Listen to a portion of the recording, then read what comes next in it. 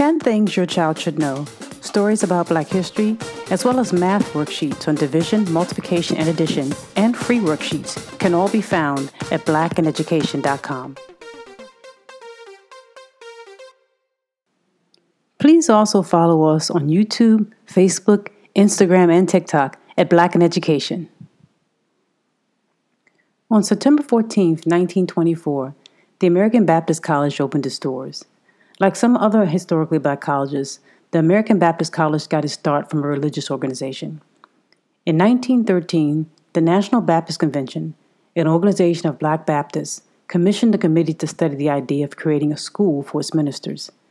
By 1924, the doors of the school were open, and it would go on to educate many key leaders in the civil rights movement in Nashville, including Congressman John Lewis, Dr. Bernard Lafayette, Dr. Julius Scruggs, Jim Bevells, and William Barbie. But the story of the founding of the National Baptist Convention is even more compelling to me. The National Baptist Convention traces its founding to Saturday, November 22, 1880 in Montgomery, Alabama. 151 people met to form the Foreign Mission Convention to help spread the gospel of Jesus Christ to those in Africa. 6 years later, in 1886, another 600 delegates from 17 states met in St. Louis, Missouri, to form the National Baptist Convention. Later, the National Baptist Education Convention was formed in 1893. The three organizations merged in 1895 at Friendship Baptist Church in Atlanta, Georgia. Adam Daniel Williams, grandfather of Dr. Martin Luther King Jr., was present at that meeting in Atlanta. Reverend Williams became president of the Atlanta Baptist Ministers Union, chairman of both the executive board and the finance committee of the General State Baptist Convention, and a member of the convention's educational board and its Young Baptist People Union and Sunday School board.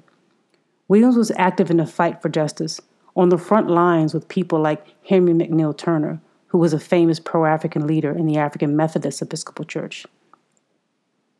Williams was the pastor of Ebenezer Baptist Church in Atlanta, Georgia, and he grew the congregation from just 13 people when he arrived to 400 people by 1903. He was active in the equal rights movement long before his grandson would become a leader in the civil rights movement, and he arguably paved the way and was an example for his grandson as he fought for voting rights and equal treatment in the late 1800s and the early 1900s. But before him, there was his father, who was born in slavery in the 1800s in Georgia. Willis Williams was a preacher and was part of a church called Shiloh Baptist Church in Greene County, Georgia. While he did not know it, his desire to preach and the fire that it created inside of him would make his son want to become a preacher and would pave the way for his great-grandson to become one of the most famous preachers of all time.